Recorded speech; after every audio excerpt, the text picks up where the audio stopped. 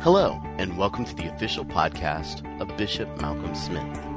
These teachings are recorded live each week and provided not only here on the podcast, but at youtube.com. Simply go to youtube.com and look for Malcolm Smith webinars in the search engine there. We also want to invite you to go to www.malcolmsmith.org. There you will find other teachings by Malcolm, including books, videos, and MP3 downloads.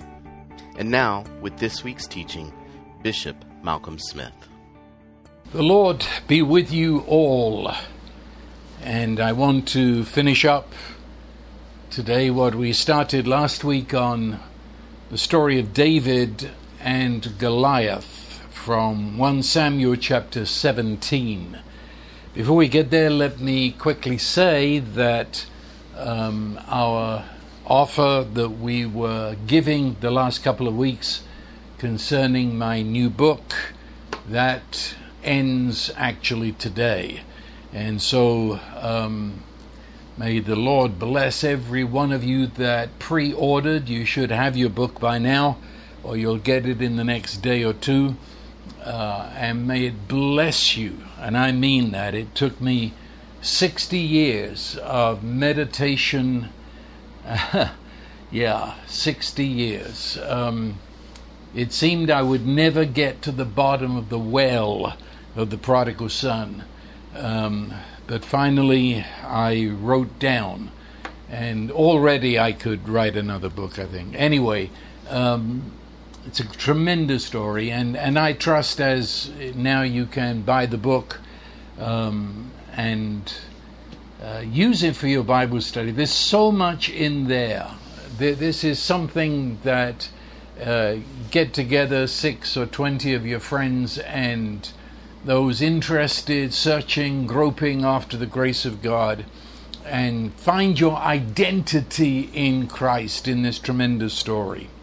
Okay, in 1 Samuel 17, and I am assuming that you know this story and enough to follow me along with it. But I want to read from verse 37. Moreover, David said, "The Lord who delivered me from the paw of the lion, from the paw of the bear, he will deliver me from the hand of this Philistine." And Saul said to David, "Go, and the Lord be with you." Okay, last week we saw how Jesus casts a shadow back through all of history, and we find these images of Jesus throughout the Old Testament. In fact, that is the message of the Old Testament, the shadow that Jesus casts backward right through to the beginning of the Bible. And this is one of them, and we saw, and I trust it helped you to understand what it means to be in Christ, as Israel indeed was in David. But this week I want to look at David again, same story, but this time there's another shadow there. It's a shadow of the believer, you and I, as we live and move in our covenant union in Christ. It's the source of our boldness and our eager expectancy as we confront adversity and the powers of darkness. I want you to understand right at the get-go, have you ever wondered why the Old Testament is so full of battles, these people trying to wipe out Israel? Well, there's more than one answer to that, but the main answer to that is that from Genesis 3:15, that's the beginning of everything, that one verse, and in there it says that the seed of the serpent, and the serpent being Satan, the devil, the great dragon, and the dragon was intent upon destroying Jesus before he ever got born. And so the seed of the serpent, those who partook of satanic life, you might say in a most general sense, demonized persons in the Old Testament, they had one agenda, and that was to wipe out Israel, and in so doing wipe out Jesus, the Messiah, who was within that great family of persons, waiting eventually to be born of the Virgin Mary. And so you can look, and you've got all the evidence behind you that when you come to these enemies that we come across in the Old Testament, you are dealing with demonic forces confronting the people of God. Okay? You notice in the New Testament, suddenly demons are unmasked. Jesus unmasked them. They were no longer hidden as they are in the Old Testament. And he dealt with the demonic power finally and absolutely stripping of authority. So it becomes a different story in the New Testament. But here we have this, well, you've got first of all the army of Israel facing the Philistine. Then you have David face the Philistine. Before we get into it, this is the story that certainly is going to be, what can I say, light and incisive blessing to those persons who, as you listen to me now, you are facing the darkness of this world in some specific way. Something, some person or persons or that conglomeration of events, whatever it is, but it forms a darkness, a barrier of darkness, a terrible darkness in front of you, to the point, and this I'm using my words very carefully here, there has come upon you a sense. I'm not going to say you'd even say it, but it is a sense that God is absent. That doesn't merge with what you say you believe, but there's this sense that God is abandoned. I'm left alone here and nothing's happening, and the darkness like a great black hole is sucking me into it. It's that sense you can't see beyond what is happening right now. You can't see beyond. There's nothing beyond. Or to put it another way, you cannot imagine hope. You cannot. There's no expectancy. There's no excitement of the future left in you. This is the way it is. This is the way it is. And that's a certain despair. It's the way it is. This is as good as it gets. And when it comes to the life that you see recorded as the life of the believer in the New Testament, which is where you and I live, the fact is you just can't even imagine it. Okay, do you know the persons I'm talking about? Are you one of them? That's as we get into the story. Is it that you feel shackled? You feel that there's no point in thinking of living the kind of life that is portrayed in the pages of the New Testament? No, this is as good as it gets, which is a long way from there. You're in bondage to such thinking. And when you think about it, you get angry with it. It's not supposed to be that way. You'd be angry at God because it's not supposed to be this way, and you're not doing anything about it. And you hear reports of other people and you become angry and envious of them, and at the same time ashamed that you live where you do, overshadowed by this darkness. And so it's not only a matter of this oppression of spirit, but it's a mental thing. It's something we often leave out, as if the ways of God just sort of zap us. But it's a mental thing. It's a mental process. You can't think of living a life that is portrayed in the Scripture. Can't think of it. It's emotional. I've used the word, dismay, despair, disillusioned. Can even affect you. Well, it does affect your body. You become actually sick. Yes, you get sick. Or at least your body sort of hangs over and you become one who stares at the ground all the time because there's despair, you see. Okay, this story describes the way out. This story is so often called the David and Goliath. Well, of course, that's as good as any, but the fact is, can you hear me on this? This is really not the story of David and Goliath. Goliath actually plays a very small part in the story. This is the story of how people thought. This is a story about thinking either with my natural flesh or thinking with a mindset of the Holy Spirit. This story is all about two ways of thinking, two ways of perceiving what's happening to me, two ways of imagining life in relation to God. Okay, that's enough talk there. Here he is, David, and we went through this story last week, so I'll just touch on it here and there. He's only a teenager. Young teenager. I'd place him even 14, maybe 15. He was too young for the draft. That's why he wasn't one of the soldiers in the battle. He was still back there looking after sheep.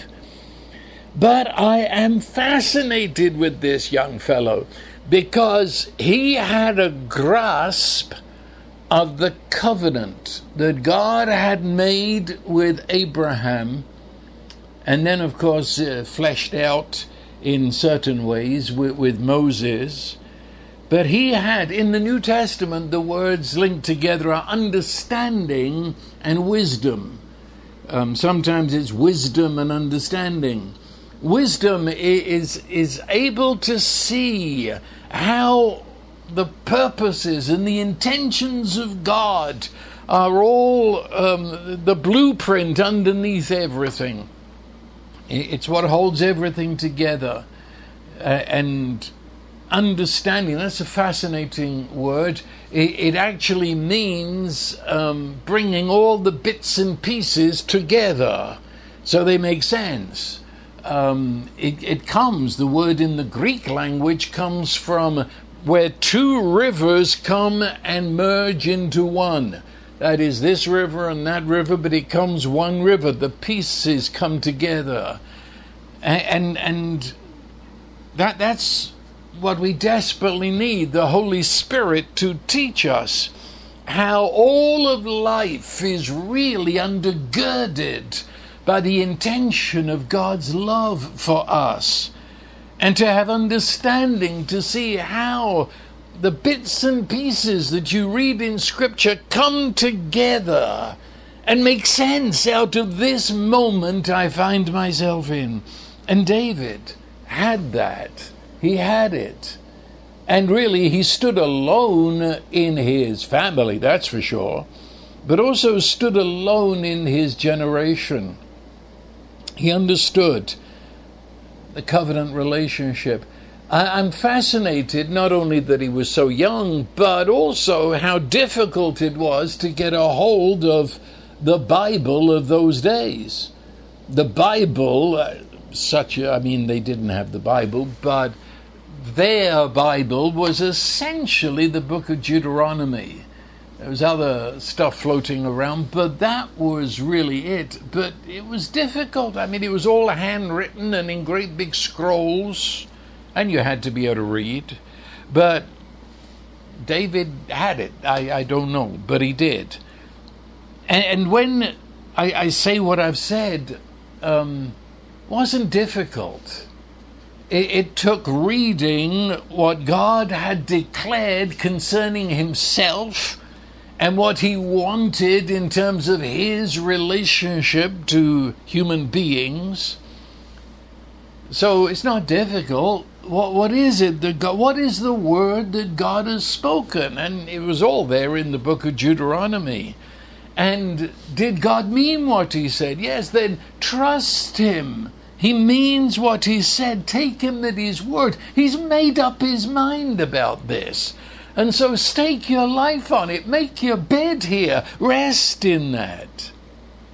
And when you come into any situation in life, you ask, what does God think about this? What are God's thoughts? What is God's imagination about this situation in my life right now?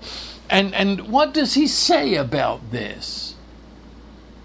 And that becomes the North Star by which I walk in this situation. And so David had a very strong grasp of the covenant. That is, that God gave his total self to humans. And it began with Abraham. And Abraham becomes the waypointer that God gives himself to us. We can't earn that. We can't do something to deserve it. So we trust in God's word, who he is, that he cannot lie. And I rest there in what God has said. And that's in Genesis 15. And David based his life there. In fact, in a few, well, it could be months from 1 Samuel 17, this is a Goliath story, maybe a few months, at the most a year, he's going to start recording his Psalms, this little chap David. And in those Psalms, which become David's rehearsal of who he is and where he stands in relation with God, he keeps using the expression, the Lord is my. And you can fill in many blanks in the Psalms there. The Lord is my shepherd. The Lord is my light, my salvation, my strength, my sword, my shield. On and on and on it goes. All over the Psalms, the Lord is my. What does it mean? The Lord, in the totality of who he is now, in this present moment, as the clock is now ticking off the seconds, the Lord is, right now, as I face what I face, my, that is, the Lord is at this moment united to my. And then what is it that this situation demands? It demands strength, it demands insight, demands light, it demands care and guidance, whatever. The Lord is my, and he's everything I need. That describes the covenant relationship. And then back there in Deuteronomy chapter 28, it describes the blessings, that is, the empowerments, the abilities that are supernaturally given to the person who trusts this God of the covenant. And it speaks there, as well as in Leviticus, that you, little person, weak though you might be, you shall be given ability of men far beyond your number. That is, it looks like there's only one of you, but the enemy will see 10 or 20 of you, and you'll have the ability of the 10 or 20.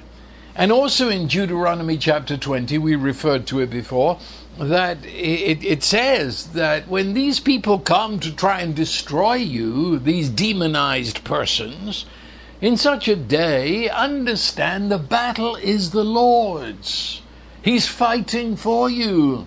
Just show up with whatever's in your hand, and you shall be used by this God who loves you and loves his purpose, that he will bring forth his Jesus.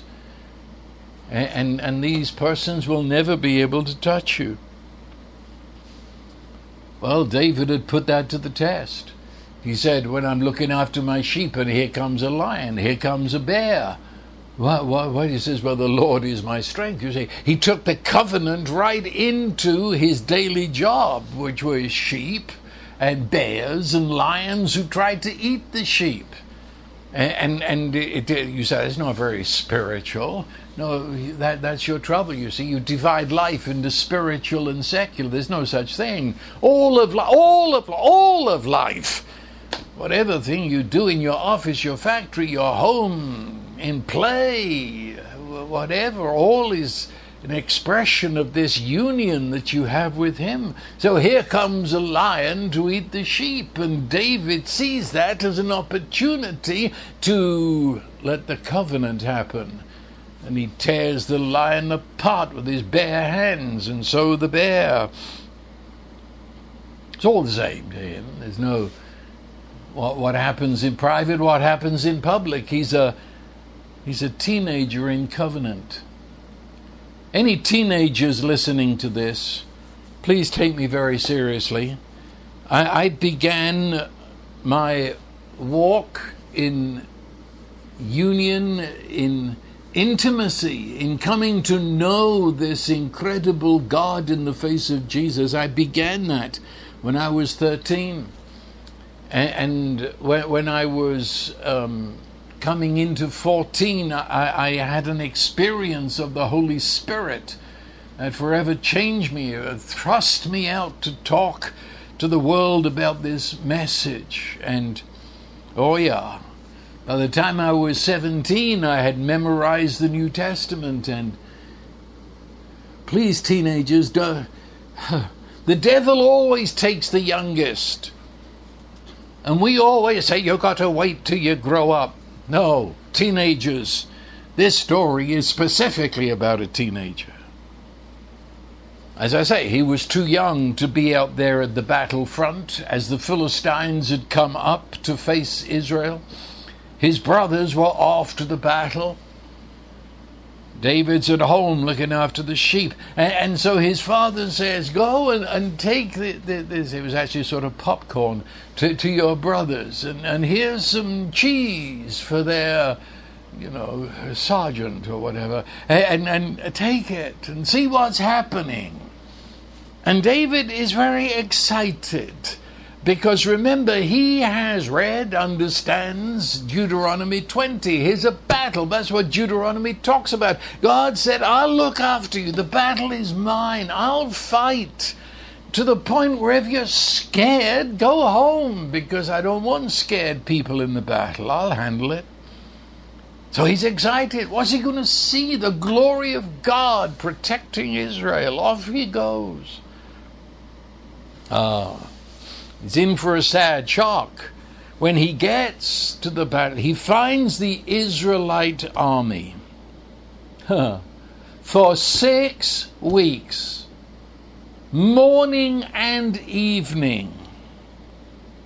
This monstrous creature, 9 foot tall and proportioned. He wasn't just 9 feet skinny. He was 9 feet and muscular to go with it, and had this enormous armor, all bronze, shining in the sun, with a headdress on top of it all.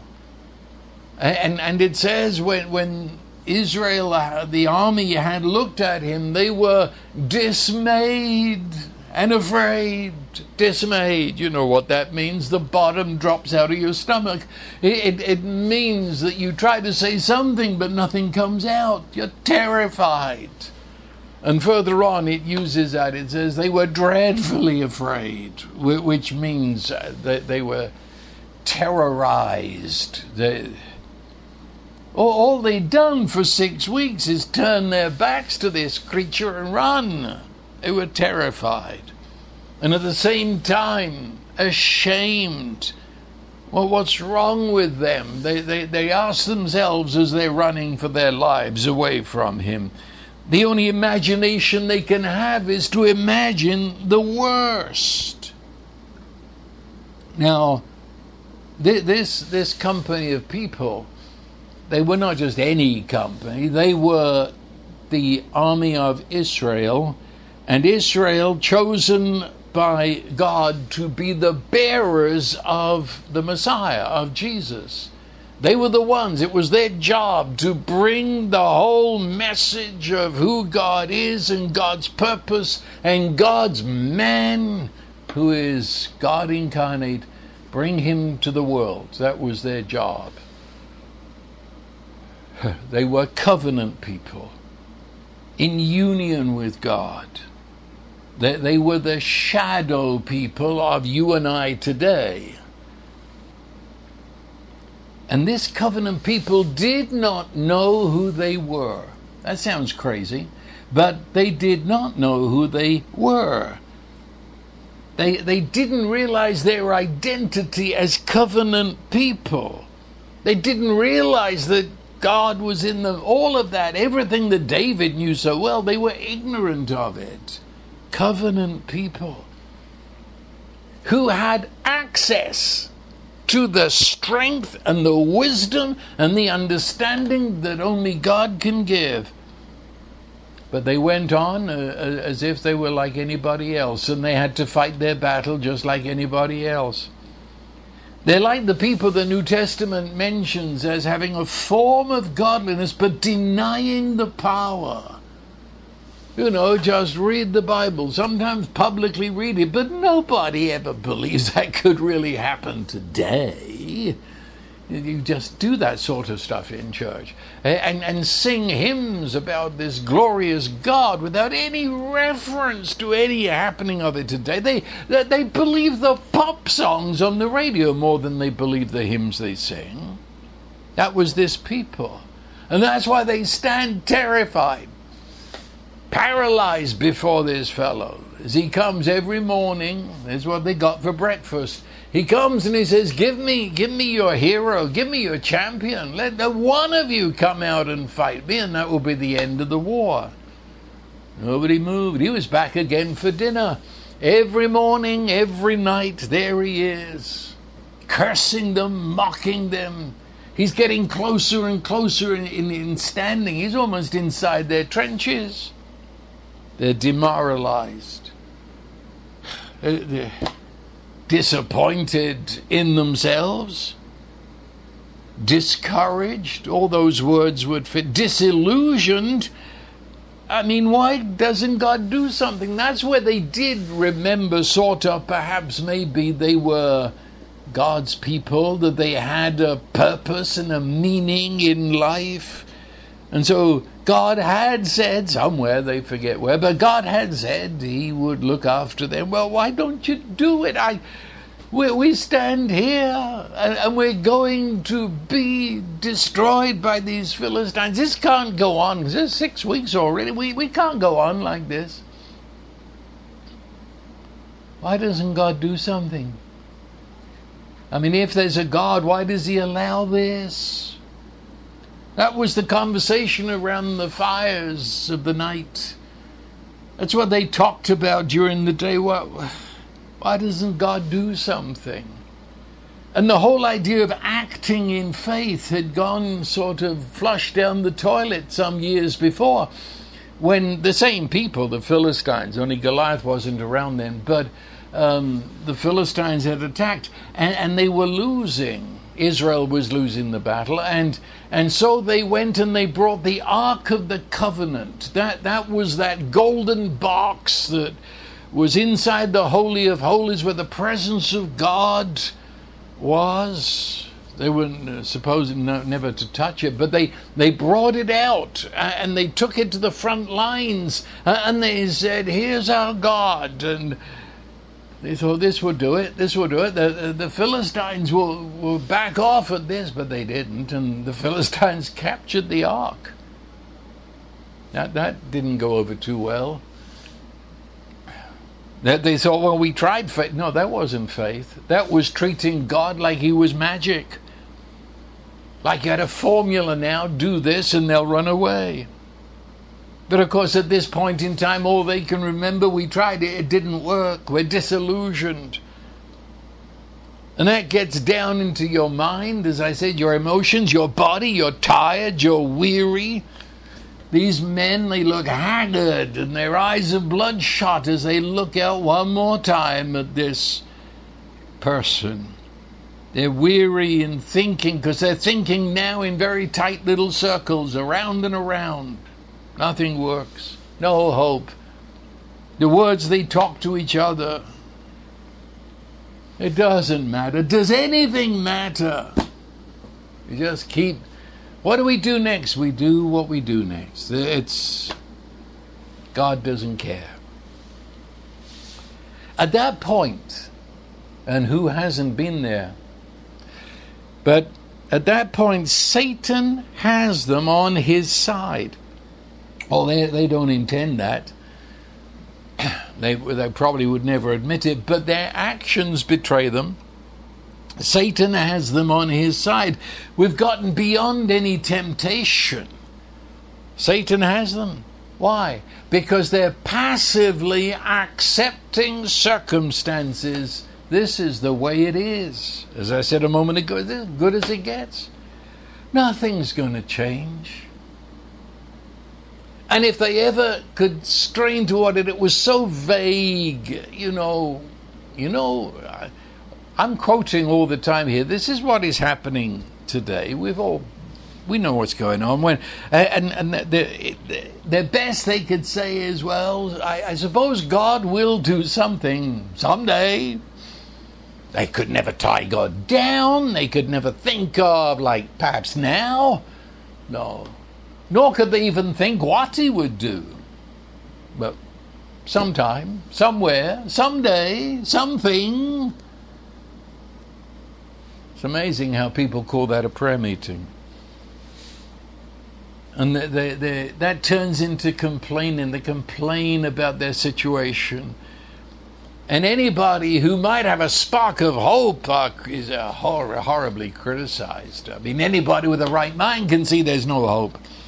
This kind of impossible thinking, it corrupts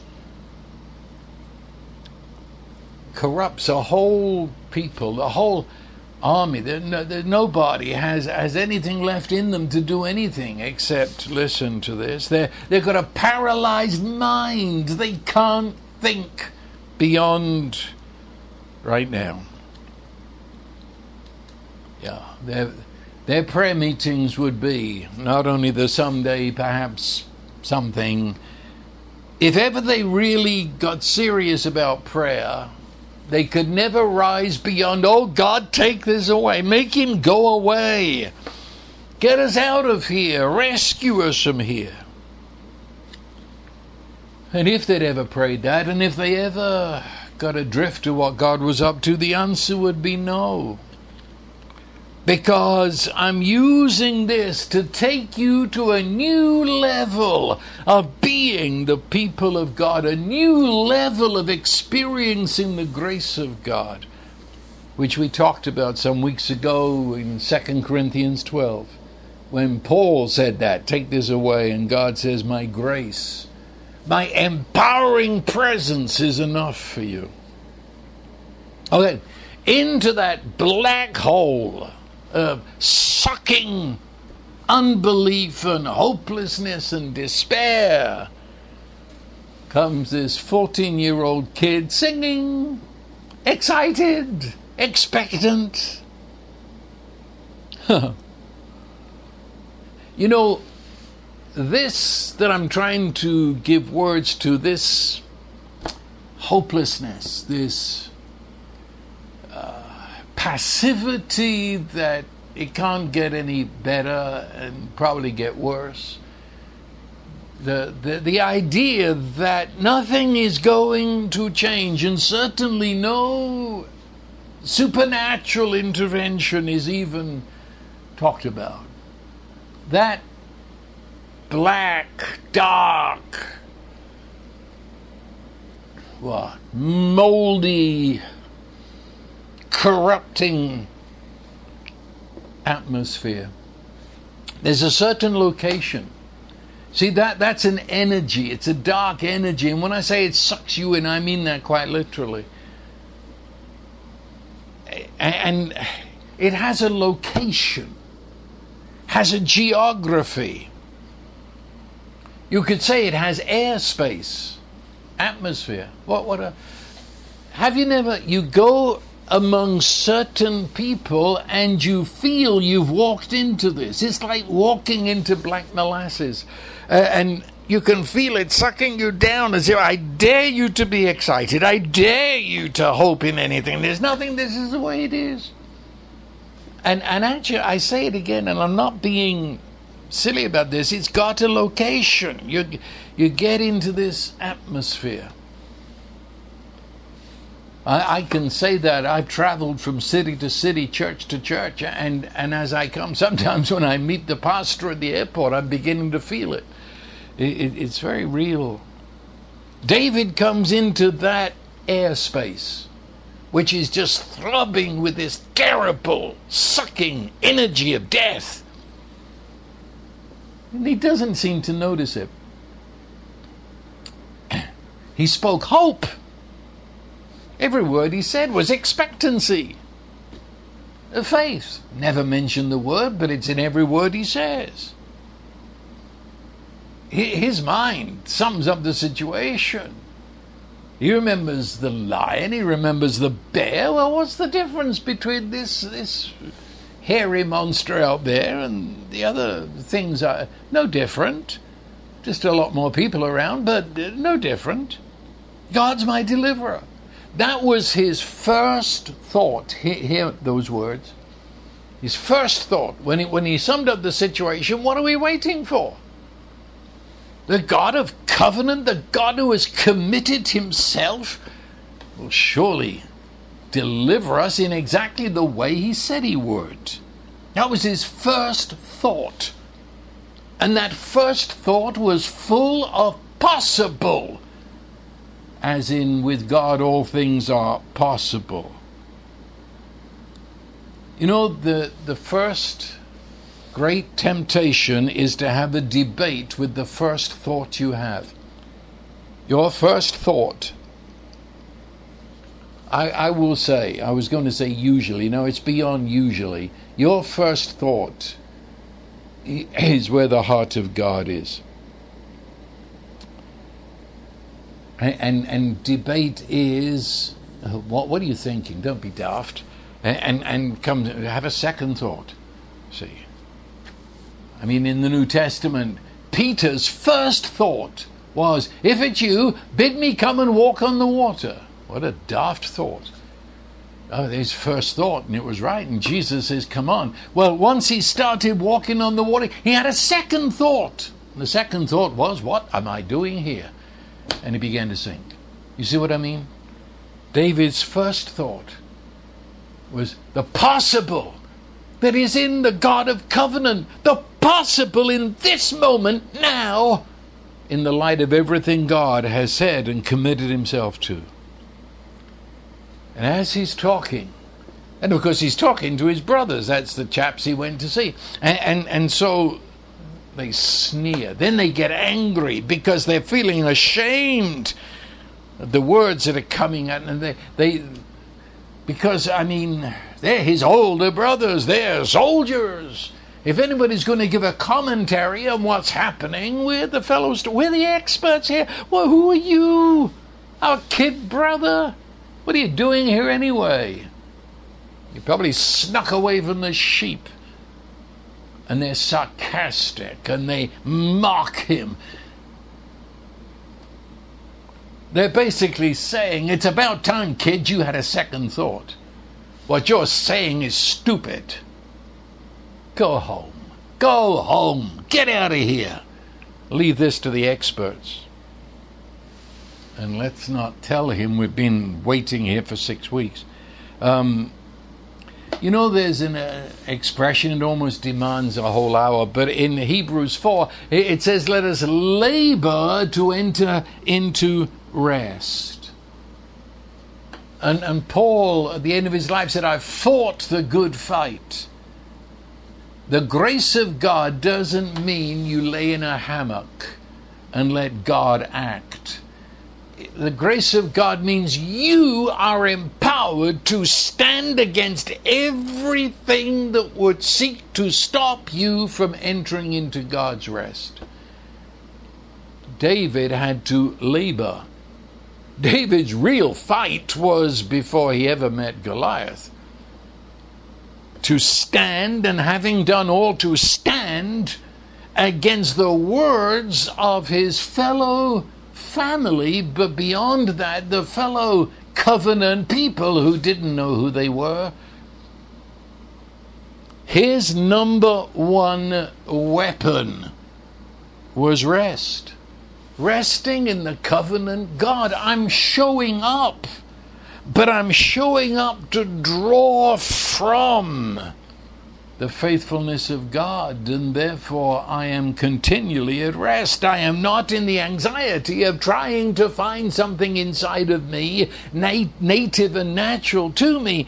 I am resting in the power, the presence, and the faithfulness of God to be in me and through me to protect his people. And so he doesn't react to Goliath. When Goliath sent out his challenge, which David got there just in time as the fellow started the show, and everybody reacts to it. Have you seen this fellow? David doesn't react to Goliath, nor does he react to his brothers or to anybody else. He has a mind that is set, anchored into God's word, which in the New Testament opens up to the covenant that is in the blood of Jesus here in us now by the Holy Spirit. And therefore there is no fear, there's no panic. He in fact was releasing into that black atmosphere, he was releasing God faith and God joy and God hope. You know, there's a verse, this could again take another hour, Romans 15:13, and it tells us there that joy, this joy we're talking about, and this hope that we're talking about is a direct result of your believing, trusting, resting in who God is and the word he's spoken. So really you never have to think about joy or peace or hope or any of that. Just trust in who God is. Against everything you see and against everything you hear, trust who he is revealed in Jesus. Trust what he says in his spoken word. And that being the case, then the joy and the peace is there. And so David rests in God and he doesn't listen to his brothers. His brothers, you see, oh boy, I meet his brothers almost every day. Sooner or later they show up. You know what I mean? They come, I tell you what they do. They come and they want you to have a part in the movie that they are producing. You know those people? They come to you and they're overflowing with panic, and they want you to get involved and panic with them. They're full of anxiety and they want you to respond, yes, I'm anxious. You take a part in my movie. Be one of the actors in my drama. And I say, no, thanks, keep it. I don't want to become a star in your movie. In fact, I'm producing my own movie right now. Yeah. The opposite of yours. He refuses to go where his brothers were. He brought a new atmosphere.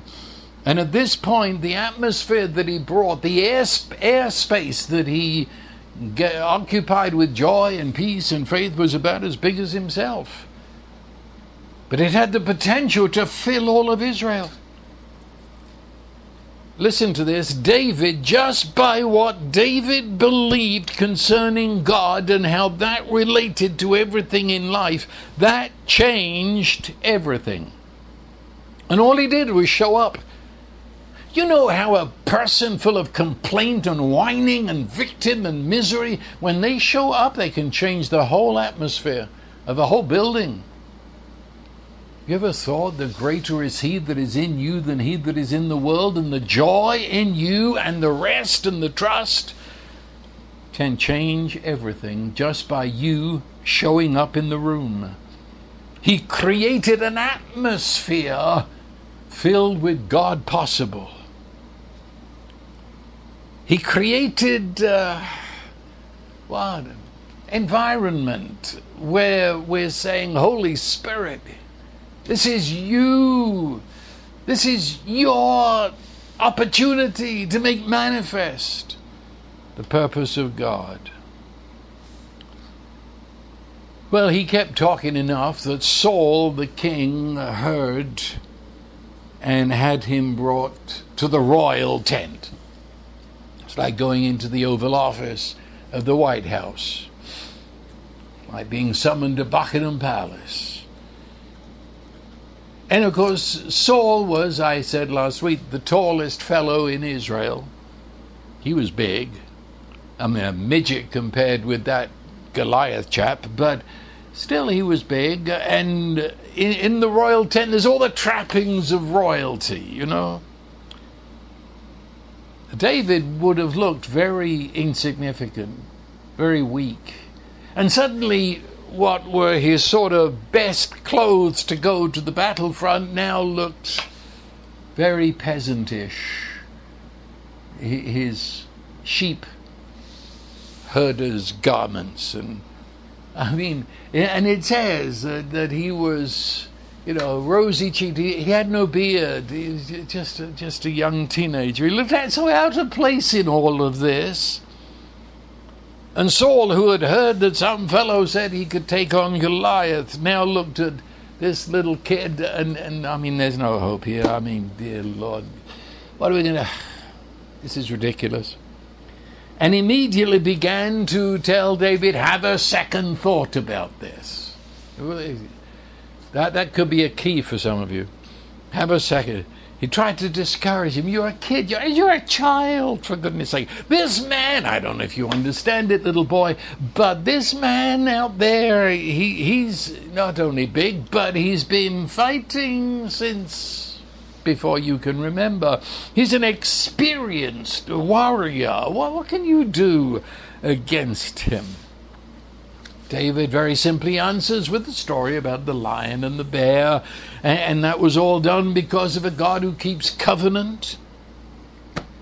And I think Saul felt, well, something's got to give. After 6 weeks, twice a day, we've got to do something. And if this kid goes out, by the time Goliath kills him, we can rush Goliath and maybe end this thing.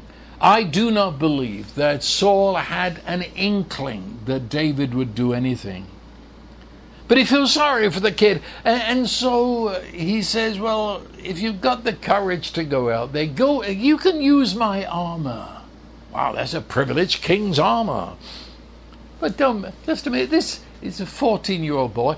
And Saul, the biggest chap in Israel, to put Saul's armor on him, he looks like a clown. It's too big, it's too clumsy. The poor chap, he can't walk in it. I can't go out with it. These aren't the weapons that I use. He discards it, and he goes out. Just that little tunic that he wore as a shepherd boy, and a belt, and there's a little pouch on the side. He's got a shepherd's staff, and he's got a slingshot. You see,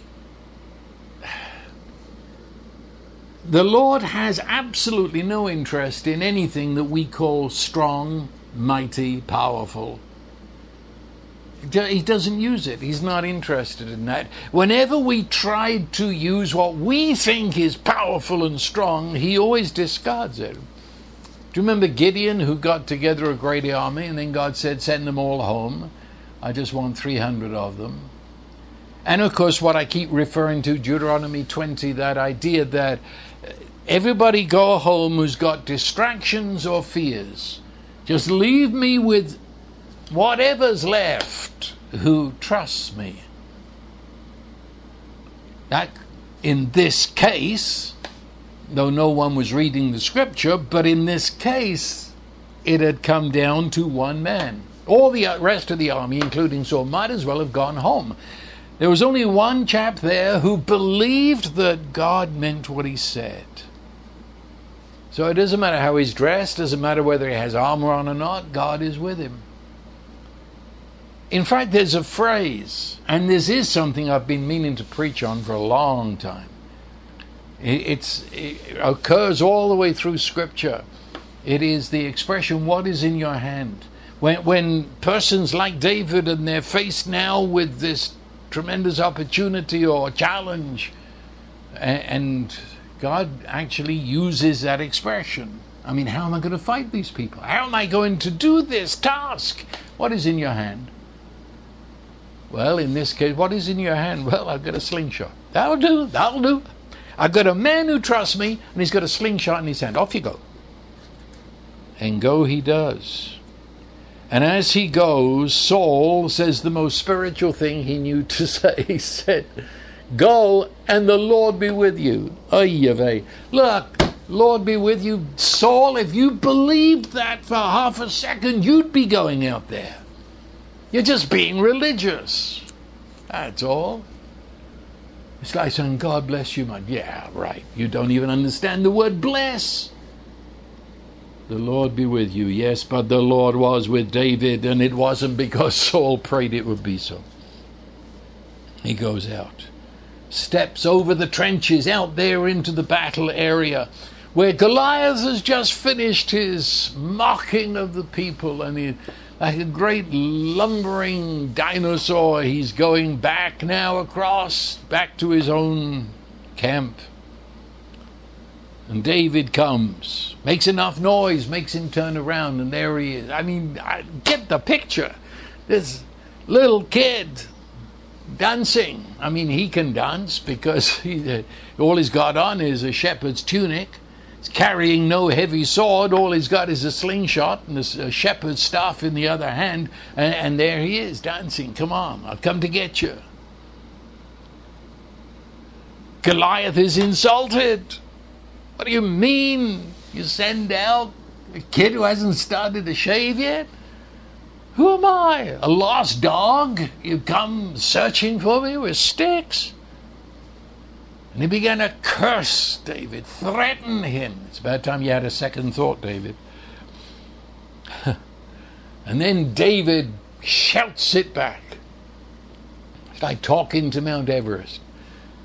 He says, you come to me, and your weapons are a sword and a javelin, armor. I come to you with different weapons altogether.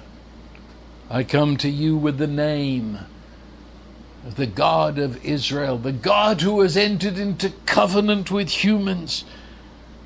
You're not fighting with humans, Goliath. You're fighting with the God who has sworn by his own being to protect this people and to achieve his purpose through them. Come to you in his name, which means in Old Testament usage, name would be the personal, immediate presence of. He said, I come to you in covenant union. I come to you in the very presence. You see David, but around me, above me, under me, beyond me is the God of Israel. And I come to you with his faithfulness and truth. And he quoted to Goliath from Deuteronomy 20, the battle is the Lord's. That's the truth of God. He was fighting for inheritance. God had given them Israel. But you fight for your inheritance, not fight to get it.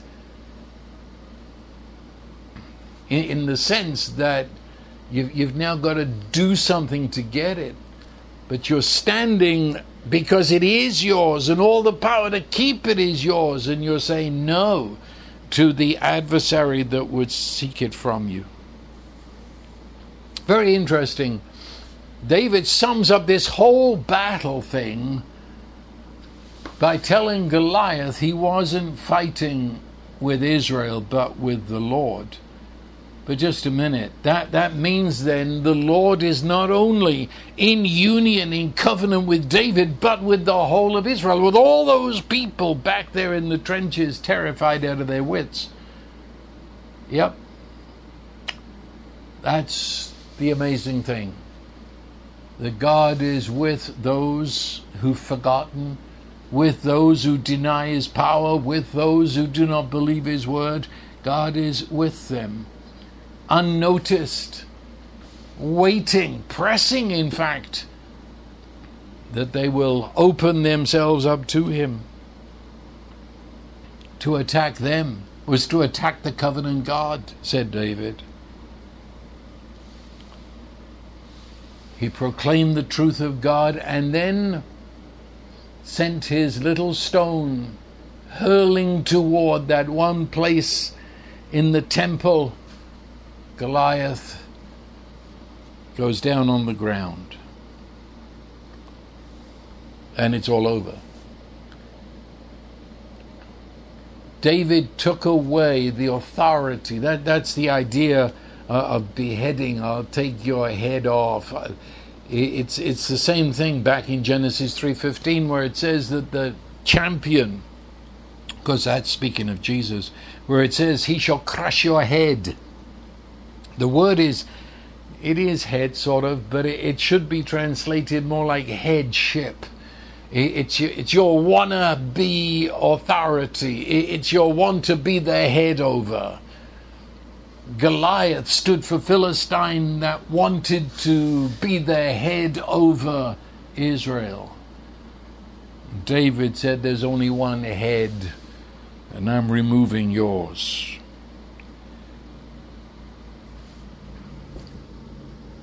As I said, David, in this case, was a shadow of you and I.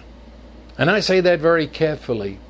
He was not the shadow of some elite company of, what, do they still call it Deeper Life? When I was growing up back in the 1950s, it was all that Deeper Life, Deeper Life. That meant you're going to go, that's another phrase, go all the way with Jesus, go all the way. Have your second, third, fourth, fifth blessing. Oh, yeah. No, and no again. This is your common and garden believer. This is the person that has what? This is the Gospel 101. Understand all that is yours in Jesus. And bottom line, you'll spend the rest of your life discovering, but bottom line is, Jesus says, I am in you, and you are in me. Abide, or stay in that place. This is who you are. That's bottom line. That's what calling on the name of the Lord is about. That's what baptism is about. You are in Christ, and Christ is in you. Covenant relationship, bound together, shared destiny, shared history, shared strength. That's a Christian. That's who you are. You may feel like one of the Israelites cowering before life that overshadows you. You might be part of a black hole of despair. You might look at your life right now and say, this is as good as it gets. That's beside the point. I'm announcing who you are. David was not elite. David was what they were intended. And the truth is that after this, after the slaying of Goliath, and within a few years of this, David became king. And what David understood, this aura of life around David, he shared it with the whole of Israel, and Israel became everything, or at least moved toward everything that was intended. They became a worshiping people, a triumphant people. They expanded their coast to everything God had promised them. Yeah, it's plunge into the simplest. Read John 15, that'll do it. And just, that's true. Put your name in there. It's talking about you. And stand up to life announcing that you are one with God through Jesus Christ. The Holy Spirit lives in you. The Spirit of Christ actually lives in you. And all his promises are yours to the take. Laugh in the face of the darkness. And in believing this incredible God, let your joy and your peace and your hope fill the airspace and location and move out from you. This. You see, David was operating from what we call the Old Covenant. That is the Old Testament covenant. And the New Testament makes it so abundantly clear. You and I live under a better covenant. That's why David, even in the Psalms and in the wonderful things he said, but he's only a shadow of what finally became concreted in Jesus, in you and in me. So, up you get. Face life. Laugh at the darkness.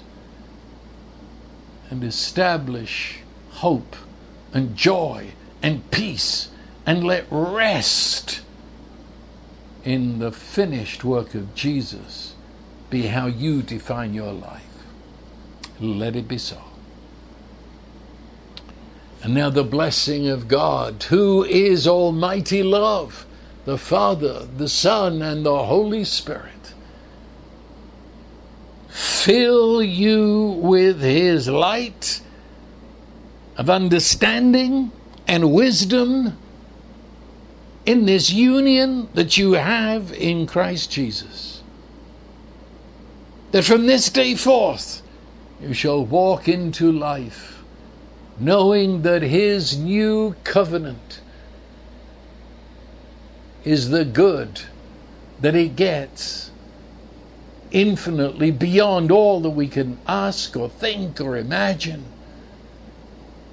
Let it be so in your life from this day forth.